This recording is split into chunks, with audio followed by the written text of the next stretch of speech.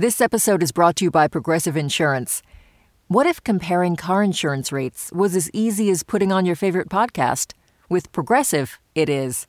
Just visit the Progressive website to quote with all the coverages you want. You'll see Progressive's direct rate. Then their tool will provide options from other companies so you can compare. All you need to do is choose the rate and coverage you like. Quote today at Progressive.com to join the over 28 million drivers who trust Progressive. Progressive Casualty Insurance Company and Affiliates. Comparison rates not available in all states or situations. Prices vary based on how you buy. Listener supported. WNYC Studios. This is Science Friday. I'm Ira Flato. Those of us of a certain age can remember the first showing of the movie Soylent Green. It premiered in 1973. The film drops us into a New York City that's overcrowded, polluted, and is dealing with the effects of a climate catastrophe. Only the city's elite can afford clean water and real food, like strawberry jam. The rest of the population relies on a communal food supply called Soylent. There is Soylent Red, Soylent Yellow, and Soylent Green. And spoiler alert, what is Soylent Green? You gotta tell them Soylent Green is people! Yes, people are eating people. And in what year is cannibalism the norm? 2022, of course.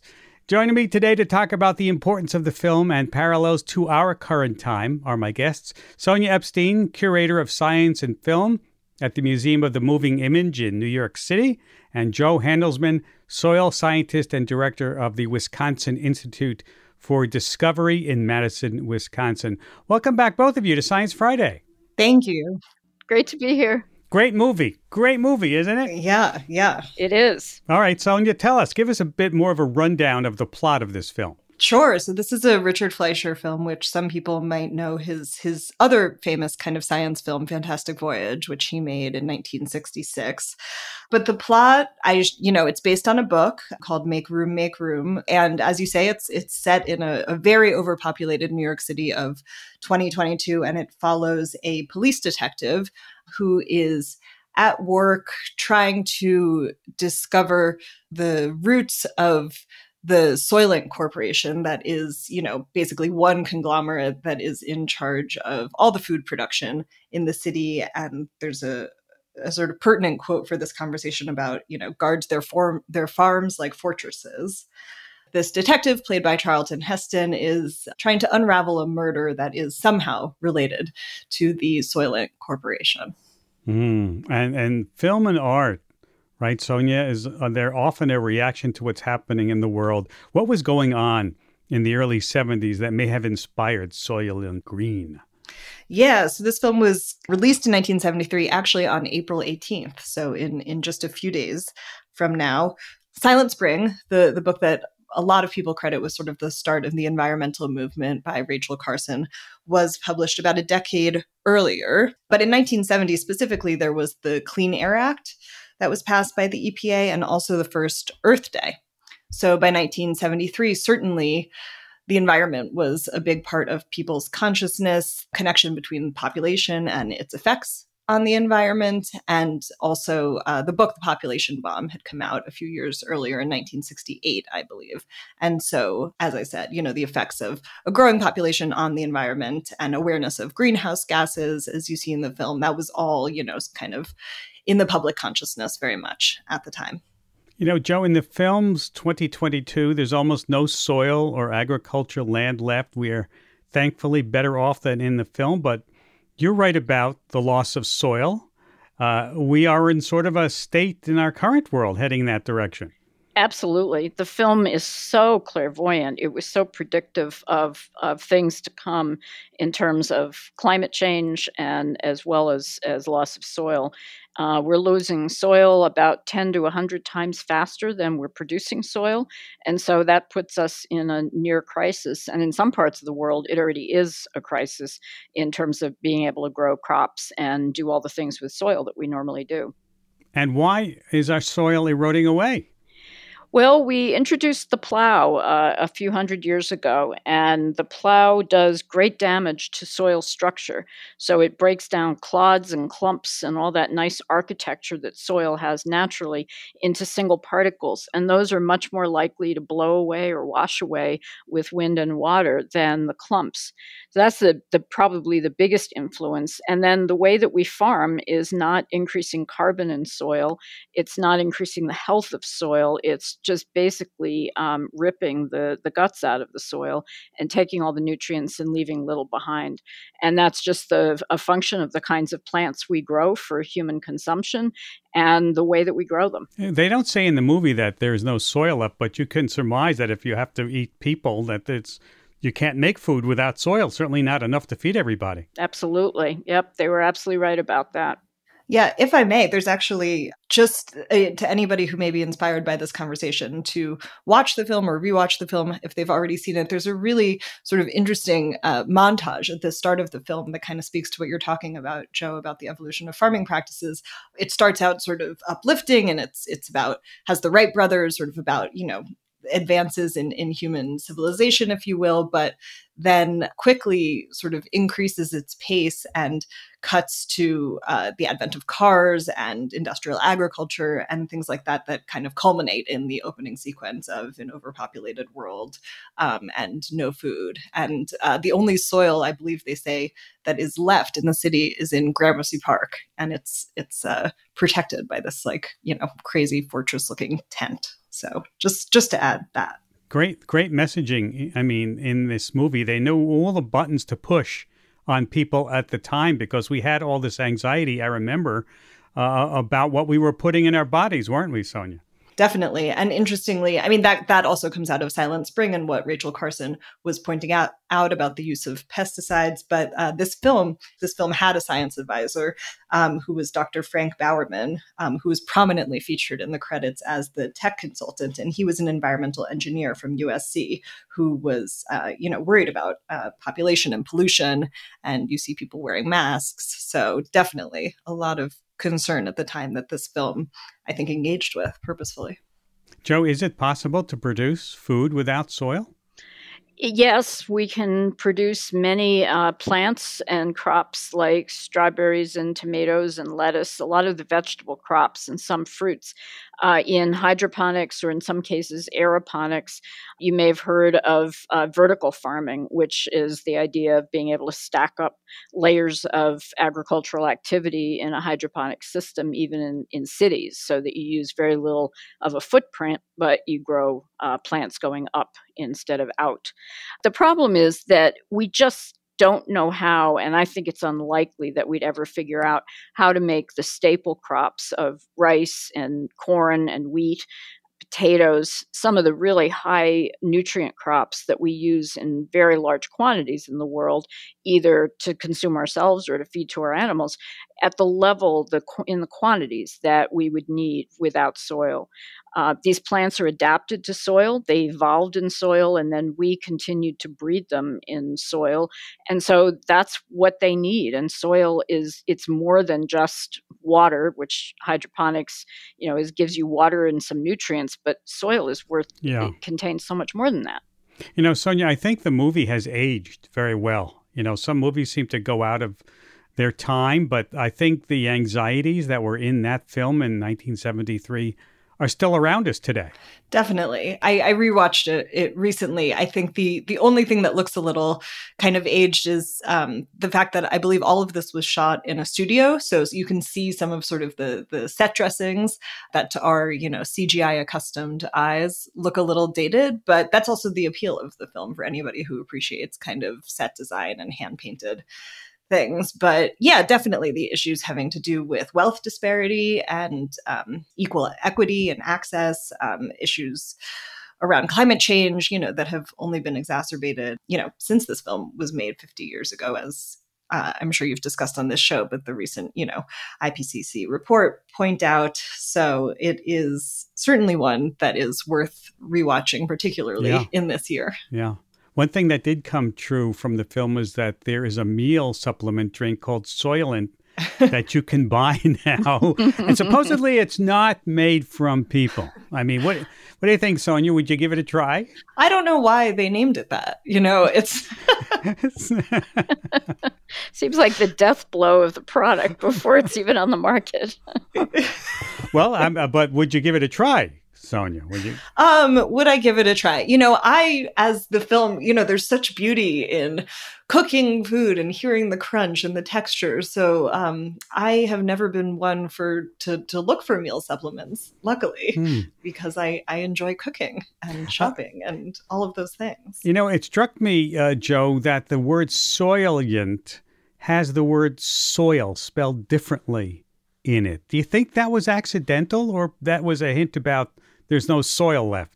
I think that was a hint. I think that these people were so acutely aware of the environmental issues that we were facing and then would face even more acutely in 2022, that had to have been deliberate. Otherwise, why would they have called it that?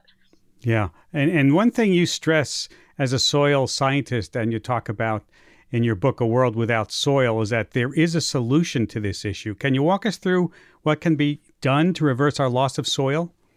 Sure. It's actually one of the most soluble problems that we face today, which I find to be quite uplifting because we face so many environmental problems that we don't know how to solve. If we change our farming practices back to very straightforward practices of no-till farming, which means no plowing, where the seeds are drilled into the land instead of opening a furrow with a plow. If we use cover crops, which are crops that we plant at the end of the growing season, and they cover the soil and anchor the soil and feed the soil over the winter until the next growing season. And then if we did intercropping, which is using multiple species to nurture the soil when we're using particularly these plants like corn, which take so much out of the soil and don't put anything back in, we would probably stop erosion and begin building back our soil pretty quickly. So those are the three basic ones. And then, of course, adding more nutrients to the soil, adding compost, not throwing away all of our excess food that we do so readily in this world, but adding it back to the soil to be nutrition for the next round of crops would be very beneficial. And I want to thank both of you for going down memory lane with us today on Soylent Green. Thanks, Ira. Thank you so much. You're welcome. Sonia Epstein, Curator of Science and Film at the Museum of the Moving Image in New York, and Joe Handelsman, Soil Scientist, Director of the Wisconsin Institute for Discovery in Madison, and author of A World Without Soil. And if you can't get enough of Soylent Green, the film will screen at the Museum of the Moving Image this fall as part of the ongoing series, Science on Screen, Extinction and Otherwise. We have to take a break, and when we come back, we talk to the director of the National Science Foundation about a new initiative that he says will improve U.S. competitiveness in science. Stay with us. On Notes from America, we have conversations with people across the country about how we can truly become the nation that we claim to be. Each week, we talk about race, our politics, education, relationships, usually all of them, because everything's connected. And you, our listeners, are at the center of those conversations. I'm Kai Wright. Join me on Notes from America, wherever you get your podcasts.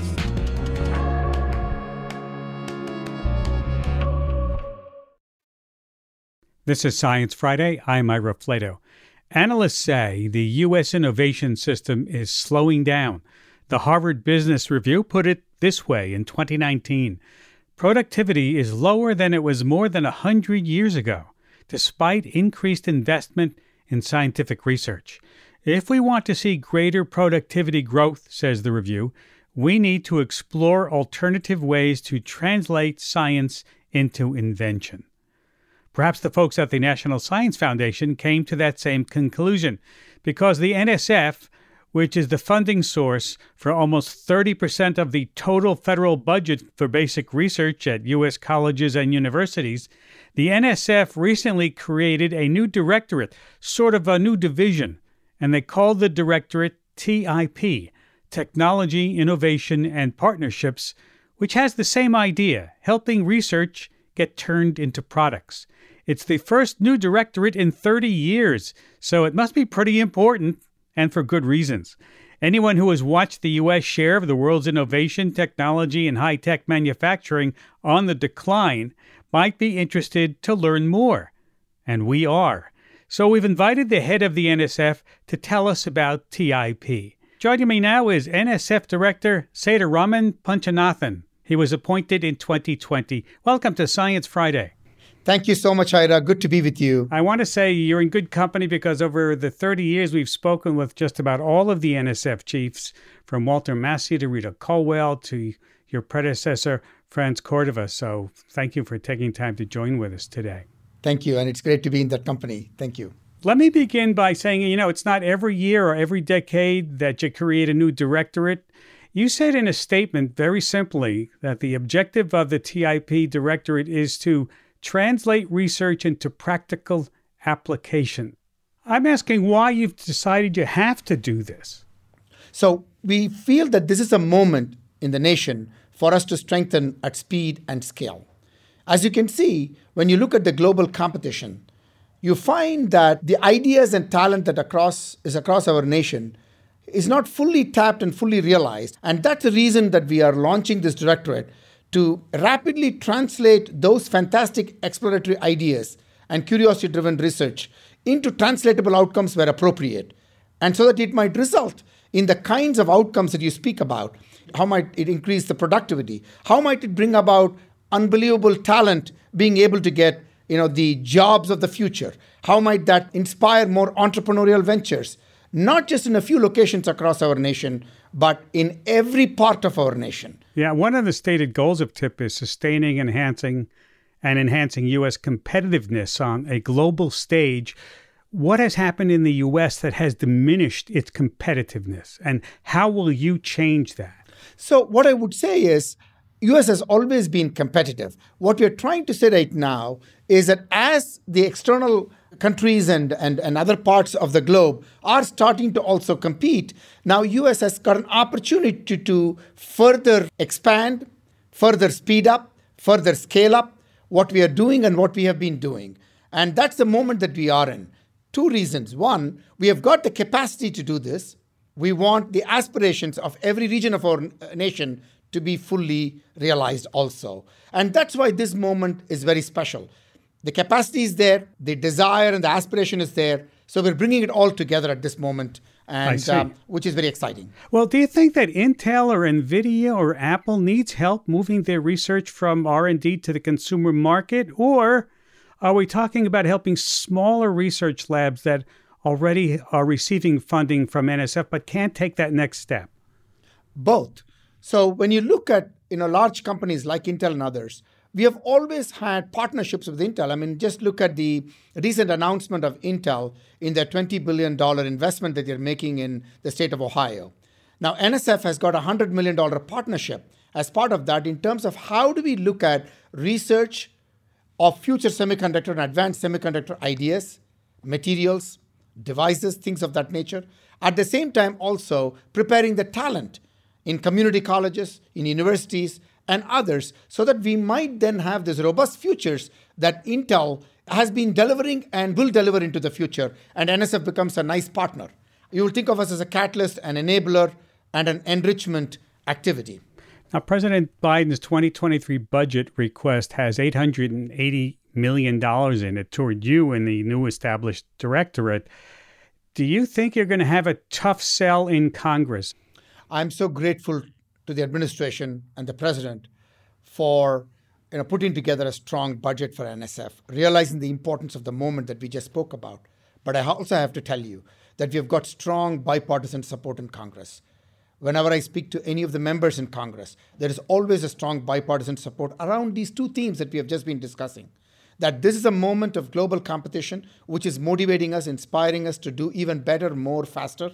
At the same time, there is also the recognition that talent and ideas that are democratized across the nation have tremendous possibilities, and therefore it is incumbent upon us to provide those opportunities, and that NSF can do both of these things at speed and scale, and therefore there is a recognition of the importance of the role of NSF as a vehicle of delivering this progress that we are talking about. I have to turn the tables on you for a moment right here, because I know that when I have written NSF proposals for funding over the years, and I've written many of them going back almost 50 years, I've always had to say, how do I measure success, right? You look at a proposal, it's going to be, how do you measure success? How will you measure whether you have been successful in your project?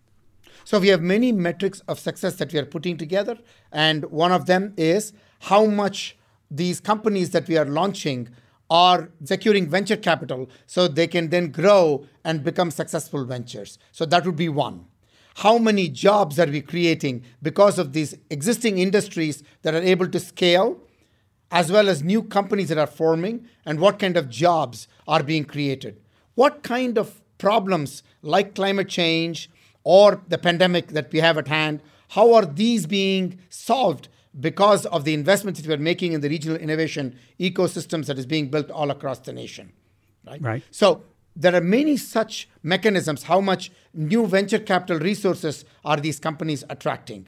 So there are these measures and more that can really tell you, these are good thermometers of measurement in terms of seeing whether we are actually making progress. So we'll be able to demonstrate the progress that we are making in a very tangible way. When we talk about research that companies can use, we're not talking about basic research, the very fundamental exploration of how things work, which is the key to the entire mission of the NSF, is being able to fund really basic research. Should scientists doing foundational research worry that they're competing for the same resources for scientists who might be creating devices that can be sold on the marketplace? So that's a very good question. I just want to say that these are not either or, these are and.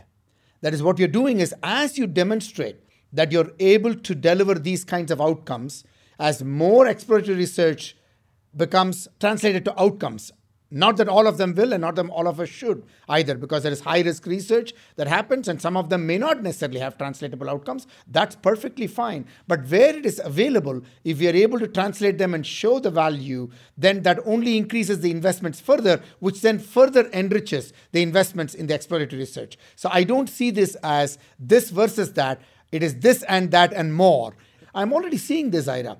Just, the launch of the AI institutes 2 years ago, we have companies like Google, Amazon, Accenture, Intel, and others are all co-investing with us. So that's because of the fact that they see that this research is not only going to be about the curiosity-driven research, and which is exceedingly important, and we need to unleash that at absolutely the highest scale possible, but that it is also resulting in these translatable outcomes that industry finds very valuable. So they want to partner and co-invest with us.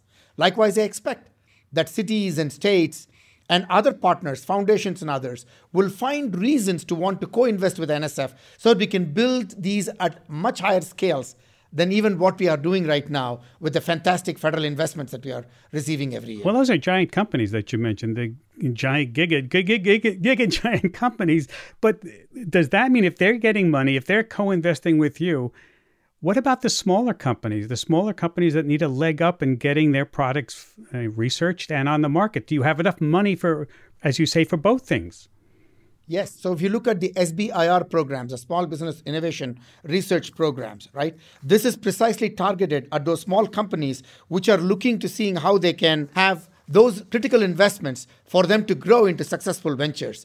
For example, in 1982, Gary Hendricks, who was funded by an NSF SBIR grant, and that was for a funding for a company called Symantec, which is now a global leader in cybersecurity.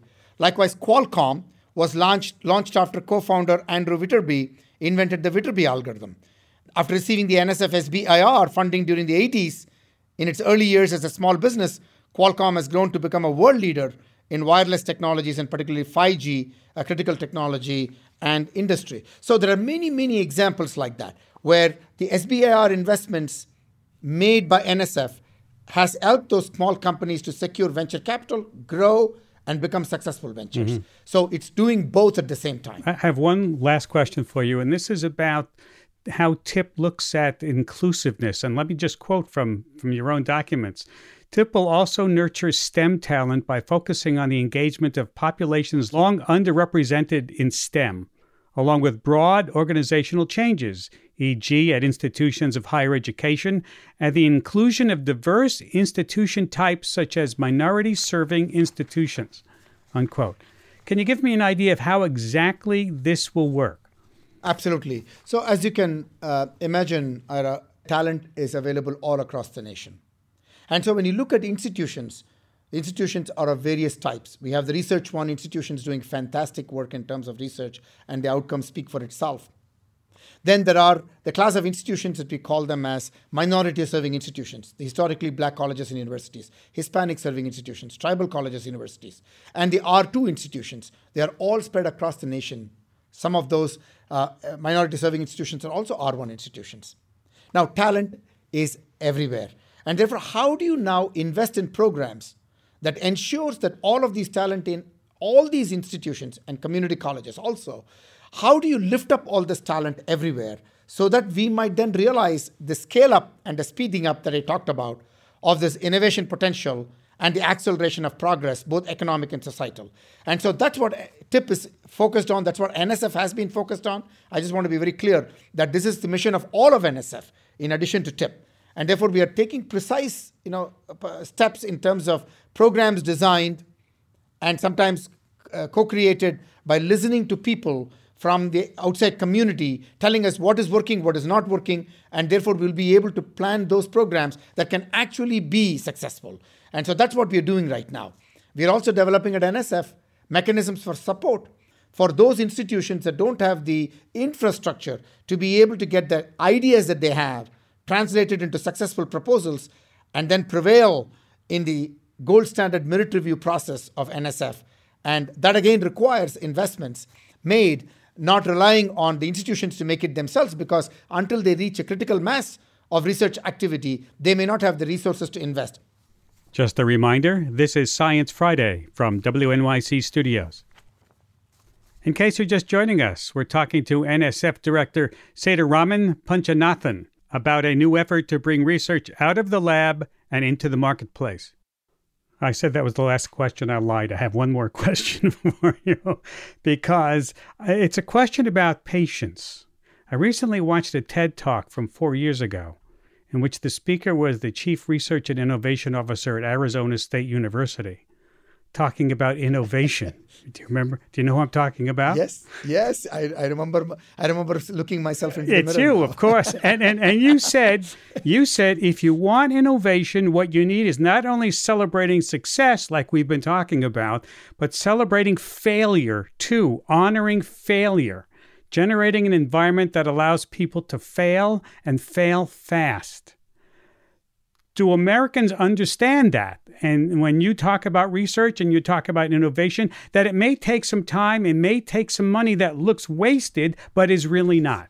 That's an excellent point, Ira. You're absolutely correct. So I often talk about the length of time it sometimes takes for even some of these ideas to be realized, right? So, but when you have a portfolio of ideas, some ideas are high-risk ideas, they may fail, and people learn from failures. And failures are the stepping stones to success, as we say. And then they build on the idea, and then they work on it, and then they fail again, and then they build on it again, and then they succeed. And some, we learn a lot from the failures itself. That learning is exceedingly important as much as the successful outcome itself. And some ideas may translate in a decade's time. Some may take a few years. Some may take several decades. So what I'm trying to do, Ira, is to communicate that by giving examples of things that have taken several decades to realize the ultimate success. Some which take a few decades, and I give examples of that. Yeah. Let's take AI. AI has been a sustained investment. We see it today as an exciting technology. Yes, we have lots of challenges like bias, ethics, privacy, security, which we need to solve, but that did not come about just today. It was sustained investments by NSF and other entities for several decades, and here we are potentially enjoying the outcome of the AI-related activities. Yeah. So it's important that people understand this, and storytelling is important. That's why this interview for me is exceedingly important. Storytelling is important. I strongly encourage all your listeners, Ira, to please go to NSF websites. There are many stories and videos that will explain this even better, in terms of people actually talking about their success stories. And, you talked about the metrics. one of the things that we are working on as we speak is working with the board to be able to derive the metrics more concretely. But, as you said earlier, sometimes things can be nailed down in numbers. Sometimes it is storytelling. Sometimes it's anecdote. Sometimes it is, these failures that we should be able to talk about and celebrate too. So that's what I'm trying to temper the expectations in a way that all of this are part of how we measure progress. Well, when I talked about failures, I remember years ago that when a solar project at a big company was failed, because these things happen, that its critics picked it up so heavily and threw it at the government saying, look what you're spending $100 million or more on, a failure, not understanding that there are failures that are necessary. Yes, absolutely. I think that culture has to be, absolutely. I think the more successes we're able to point to, people will have, a better tolerance for failures. You talk about patience. Sometimes, when they know the potential and what has been achieved, they're more ready to forgive the failures. So I think we need to do a better job celebrating our successes and also pointing to some of those successes having failed along the way and then achieve the success. So they'll be able to get a feeling that success and failure are both two sides of the same coin. Well, we wish you great success in your new directorate. Thank you so much, Ira. I really appreciate you giving us the time to be able to talk about this. Dr. Sethuraman Punchanathan is director of the National Science Foundation. He joined us from Washington, D.C. We have to take a break, and when we come back, a conversation about the importance of measuring snowpack in the Rocky Mountains and why it looks a little different this year. Stay with us. This is Science Friday. I'm Ira Flato, and now it's time to check in on the state of science. This is KERA for WWNO, St. Louis Public Radio, Iowa Public Radio News. Local science stories of national significance. High in the Rocky Mountains, snow stays piled up long into the spring, and the amount of snow matters a lot for the Colorado River. That river is a lifeline for more than 40 million people across the Southwest, and about 70% of the water in it starts as snow. How that snow behaves, how we measure it, are important factors to the people who depend on it. Joining me today to talk about the importance of the snowpack is Alex Hager, Water in the West reporter for public radio station KUNC, based in Fort Collins, Colorado. Welcome back to Science Friday. Thanks for having me back. It's great to be here. Nice to have you. Okay, let's get right into this. When you reported this story, you went on an adventure up into the mountains to tag along on a snow survey. What is a snow survey? And why does it matter? Yeah, a snow survey is an old school way of finding out how much snow is on the ground, but it is still in practice today. So I went on one with some researchers in Colorado. It is quite a trek. First, you've got to drive way out of cell range up into the mountains. Then we strapped on some backcountry skis to get a little deeper into the woods. You're kind of huffing and puffing uphill through the trees. Then we get to the snow survey site. They pull out this long aluminum tube and they plunge it into the snow underfoot. So now you've got this core of snow, and then you can weigh it and measure it, and then an average of those numbers from a few different spots throughout the woods gives you data. So scientists have had a big high-tech network of electronic sensors that have been measuring snow since the 1970s, but they've also been building a huge base of data by doing these manual snow surveys the exact same way since pretty much the time of the Great Depression, and they've been doing it in the exact same places. That is really useful because we're able to spot long-term trends in this hugely important source of water for the western U.S., because this water from the snow is flowing a long way away from the mountains. This is Stephen Jowan with the Natural Resources Conservation Service. He was the guy conducting that snow survey. I think as the West got developed and more people showed up and they're using the river, it becomes that much more important as people understand it and know that this water one day is going to feed California avocados or, Mexico cantaloupe or whatever down in that area. And it's kind of a crazy thought when you're deep in the Rocky Mountains, standing on the snow, but we wouldn't have water to grow fresh vegetables in the winter if it weren't for high-altitude snowpack. And so what is the snow data telling us about how much water will end up in the Colorado River? Well, right now, snowpack in most of Colorado is a little below average, but close to it. In other parts of the Colorado River Basin, it's a little lower than that. So Wyoming and Utah, a lot of their mountain ranges are only 70, 80% of normal. But this part of the country is in year 23 of drought. So it is not exactly a shock that things are on the drier side. And back-to-back dry years mean that even less water makes it to the river. Because the soil is so dry, it acts like a sponge and it soaks up some of that runoff. Basically, this area is in desperate need of some better than average snow seasons, and lately it's been getting the opposite. So what you're telling me now that the data shows that we have less snow now than before? Yes, in the vast majority of the Mountain West, we are seeing declines in the amount of snow that falls each winter. That is compared with data going back about 7 decades. So climate change making things drier for sure, but it is also, of course, making things warmer. So it's not just less precipitation, but also different precipitation. I learned a little more about this from Heather Lewin. She's the Science and Policy Director at Roaring Fork Conservancy. That's a river nonprofit just downstream of the Snow Survey. So we're seeing more precipitation as rain rather than as snow. So that means instead of having a savings account, we have a spending account that hits the river and moves quickly versus a savings account that kind of gives us a long-term security. You know, and this is at a time when people are really looking to make withdrawals from that savings account. The nation's largest reservoirs are shrinking. There is less snowmelt to refill them. And at the same time, you've got homes and businesses from Denver to Phoenix to Vegas to San Diego and everywhere in between depending on that water. Yeah, I understand that now. In your reporting, you mentioned that there was recently a change in the way we understand snow measurements. Tell us more about that, please. Yeah, so this is really interesting. So NOAA, the National Oceanic and Atmospheric Administration, every 10 years, they shift the window we use to calculate averages for all of their weather data, whether that's rain or temperature or, of course, snowpack. So last year, new data was being compared against numbers from 1981 to 2010. Now, the new 3-decade window goes from 1991 to 2020. And the past 10 years have been the hottest in the history of America's recorded weather. So when you see this April snow data is like 94% of average, that same amount of snow would have showed up as a smaller number the year before.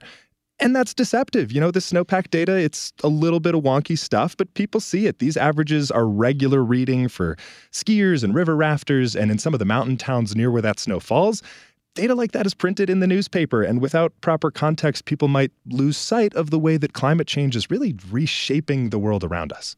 Yeah, for some people, it's just, do I go skiing this weekend? For other people, it's whether it's survival, drinking water. Mm-hmm. Yeah. Where else do measurement changes show up in climate data? Yeah, they show up everywhere. NOAA is one of the top weather offices in the land. So whether you are somewhere with a lot of rain and snow, not enough rain and snow, really cold lows, really hot highs, if you see any of those numbers displayed as a percentage of average, you're seeing an average now that only goes back into the early 1990s, and you are not seeing the sweeping long-term changes that climate change is bringing to every corner of this country. Again, Heather Lewin. You need to look at the context that you're reading or listening to it in, because often there's a bigger picture. The data all tells a story, and it just depends on the context that we're reading it in. And when it comes to snow, that context is that there is less than there used to be, and that is already having big implications for the Colorado River. Wow, thank you for filling us in on those implications, Alex. Thanks for having me. Alex Hager, Water in the West reporter for public radio station KUNC in Fort Collins, Colorado. For the rest of the hour, maybe you've been enjoying the changing seasons, spring getting underway, looking ahead to summer. But what would that look like on the planet Neptune? Neptune is about 30 times further away from the sun than Earth. Having visited it once with Voyager 2 over 30 years ago, Voyager showed the planet to be a vibrant shade of azure blue. But Neptune does have a planetary tilt like Earth, meaning it has seasons, and despite being cold and dark, it does have active weather. Researchers have been trying to track how Neptune and other outer system planets change over time, and this week they published some unusual findings about Neptune. For example, while you might think approaching summer would lead to warmer temperatures, it appears that the planet is actually cooling as it moves toward the summer in the southern hemisphere. Pretty unexpected. Joining me now is one of the researchers on that project. Michael Roman is a planetary scientist at the University of Leicester in England. Welcome to Science Friday. Hi, thank you. It's a pleasure to be here. Nice to have you. Let's talk about this unusual finding about Neptune's seasons by first explain how you take its temperature. I mean, Neptune is very far away, is it not? Yes, so it's very far away and very cold, so measuring its temperatures is rather difficult. What you need is a very large telescope. Typically the ones we're using are something like 8 meters in diameter, and a very sensitive instrument. Basically, it's a thermal camera hooked up to this telescope to take images of it. So using these infrared images, you can infer how hot the planet is or how cold the planet is. So your data on Neptune's seasons, looking as summer starts in its southern hemisphere, would be sort of like trying to say something about seasons on Earth when you've only been observing January and part of February. It's not very complete, is what I'm saying. Yeah, no, exactly right. Since it takes 165 years to go around, and we've only really been observing at these infrared wavelengths for the last 20 years or so, we've only seen a fraction of a season on Neptune. And so we're not exactly sure what we were going to see because no one has really detected this before. All right, so let's get into the details of what you actually saw about the temperature changes on Neptune. What did you find? Well, basically, we found when you take all the data in existence that goes back to about 2003, and you look at its brightness as a function of time, we found that it declined somewhat steadily in brightness, which we interpret as a change in the temperature since 2003. So how much decline in temperature did you see? So since 2003, we saw a drop of about 8 Kelvin or 8 degrees Celsius in the planet's stratosphere. So this is the layer of the atmosphere that is above sort of the active weather layer. We have a stratosphere on Earth, for example, it's where ozone is being produced. Yeah, so that would be unusual, right? Shouldn't you be seeing an increase if it's summertime? Yeah, so naively, we would expect with increasing sunlight, it's happening in the summer season, you would expect the atmosphere to be absorbing this sunlight and warming up over time. But in fact, what the data shows is exactly the opposite. The planet seems to be getting cooler in the stratosphere over the observed period. And this was definitely a surprise to us because at first glance, it doesn't really make sense. And at second glance, does it make sense? Well, we can come up with theories to try to explain what we're seeing. All we can really do is speculate as to what's happening.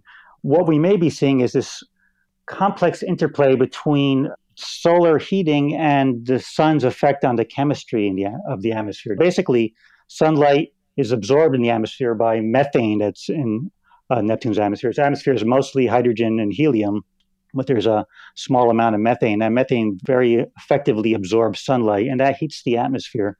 But also, the sun can damage these methane molecules. You can get the high-energy photons, UV light from the sun, can break up these little methane molecules into other hydrocarbons, mostly ethane. And these other hydrocarbons tend to not absorb sunlight, but they tend to radiate heat very effectively. They're very efficient coolers. And so what we might be seeing is, as the sunlight increased over time on Neptune, there was a heating due to the sun's energy directly falling in the atmosphere, but there was also production of these hydrocarbons that effectively cooled the atmosphere. And so perhaps the production of ethane offset the amount of heating due to direct sunlight. And overall, that would lead to a cooling in the atmosphere. Mm-hmm. Now, I understand that in the images, in addition to seeing this cooling effect, you noticed a bright hot spot by the South Pole.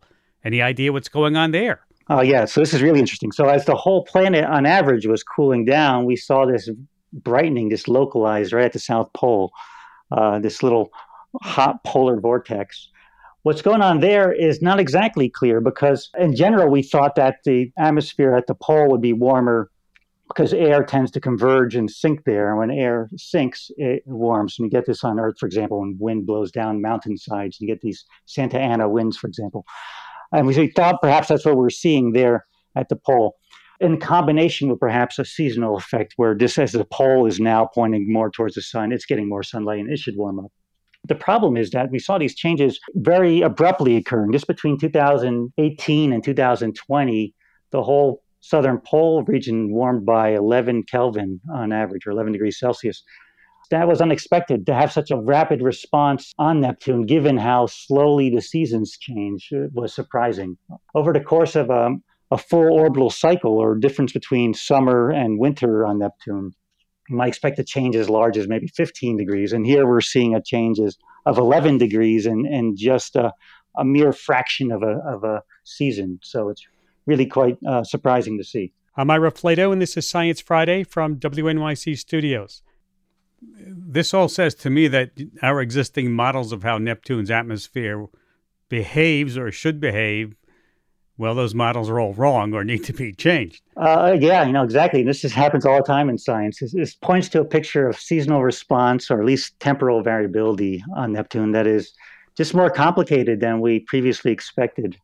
You mentioned that you don't have enough data about Neptune. Will the new James Webb Telescope help you collect more data? Oh, absolutely. So the James Webb Telescope is really going to be a game changer in a lot of ways, because it is so much more sensitive to the atmosphere of Neptune than anything we had before, and anything we can get from the ground at the moment. It's a lot bigger than the Spitzer Space Telescope, which in the past observed Neptune.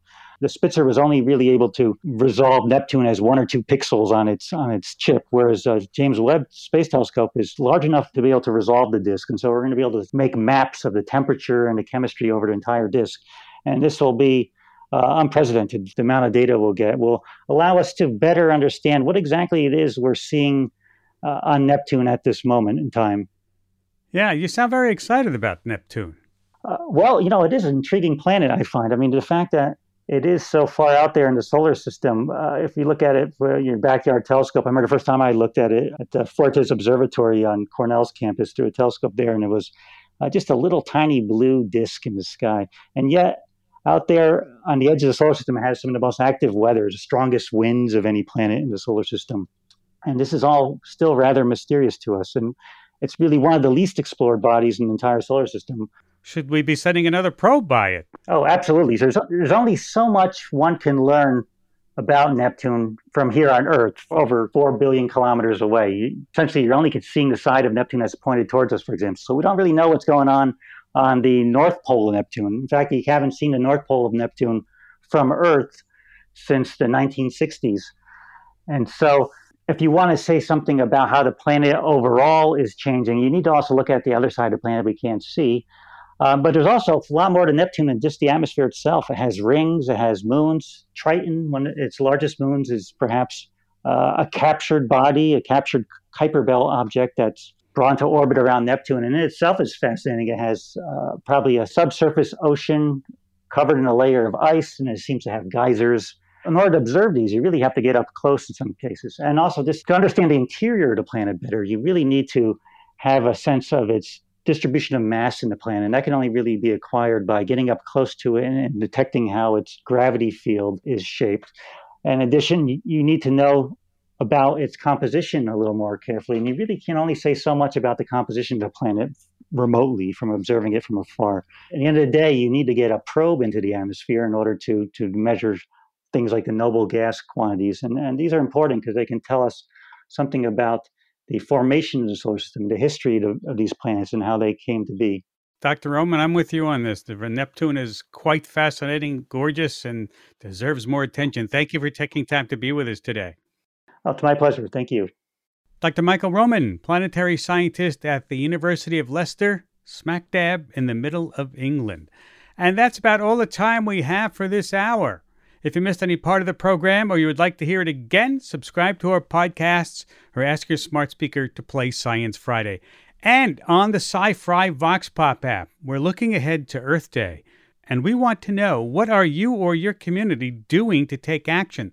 Something big or something small? Tell us on the Science Friday Vox Pop app, wherever you get your apps. Have a great weekend. We'll see you next week. I'm Ira Flato.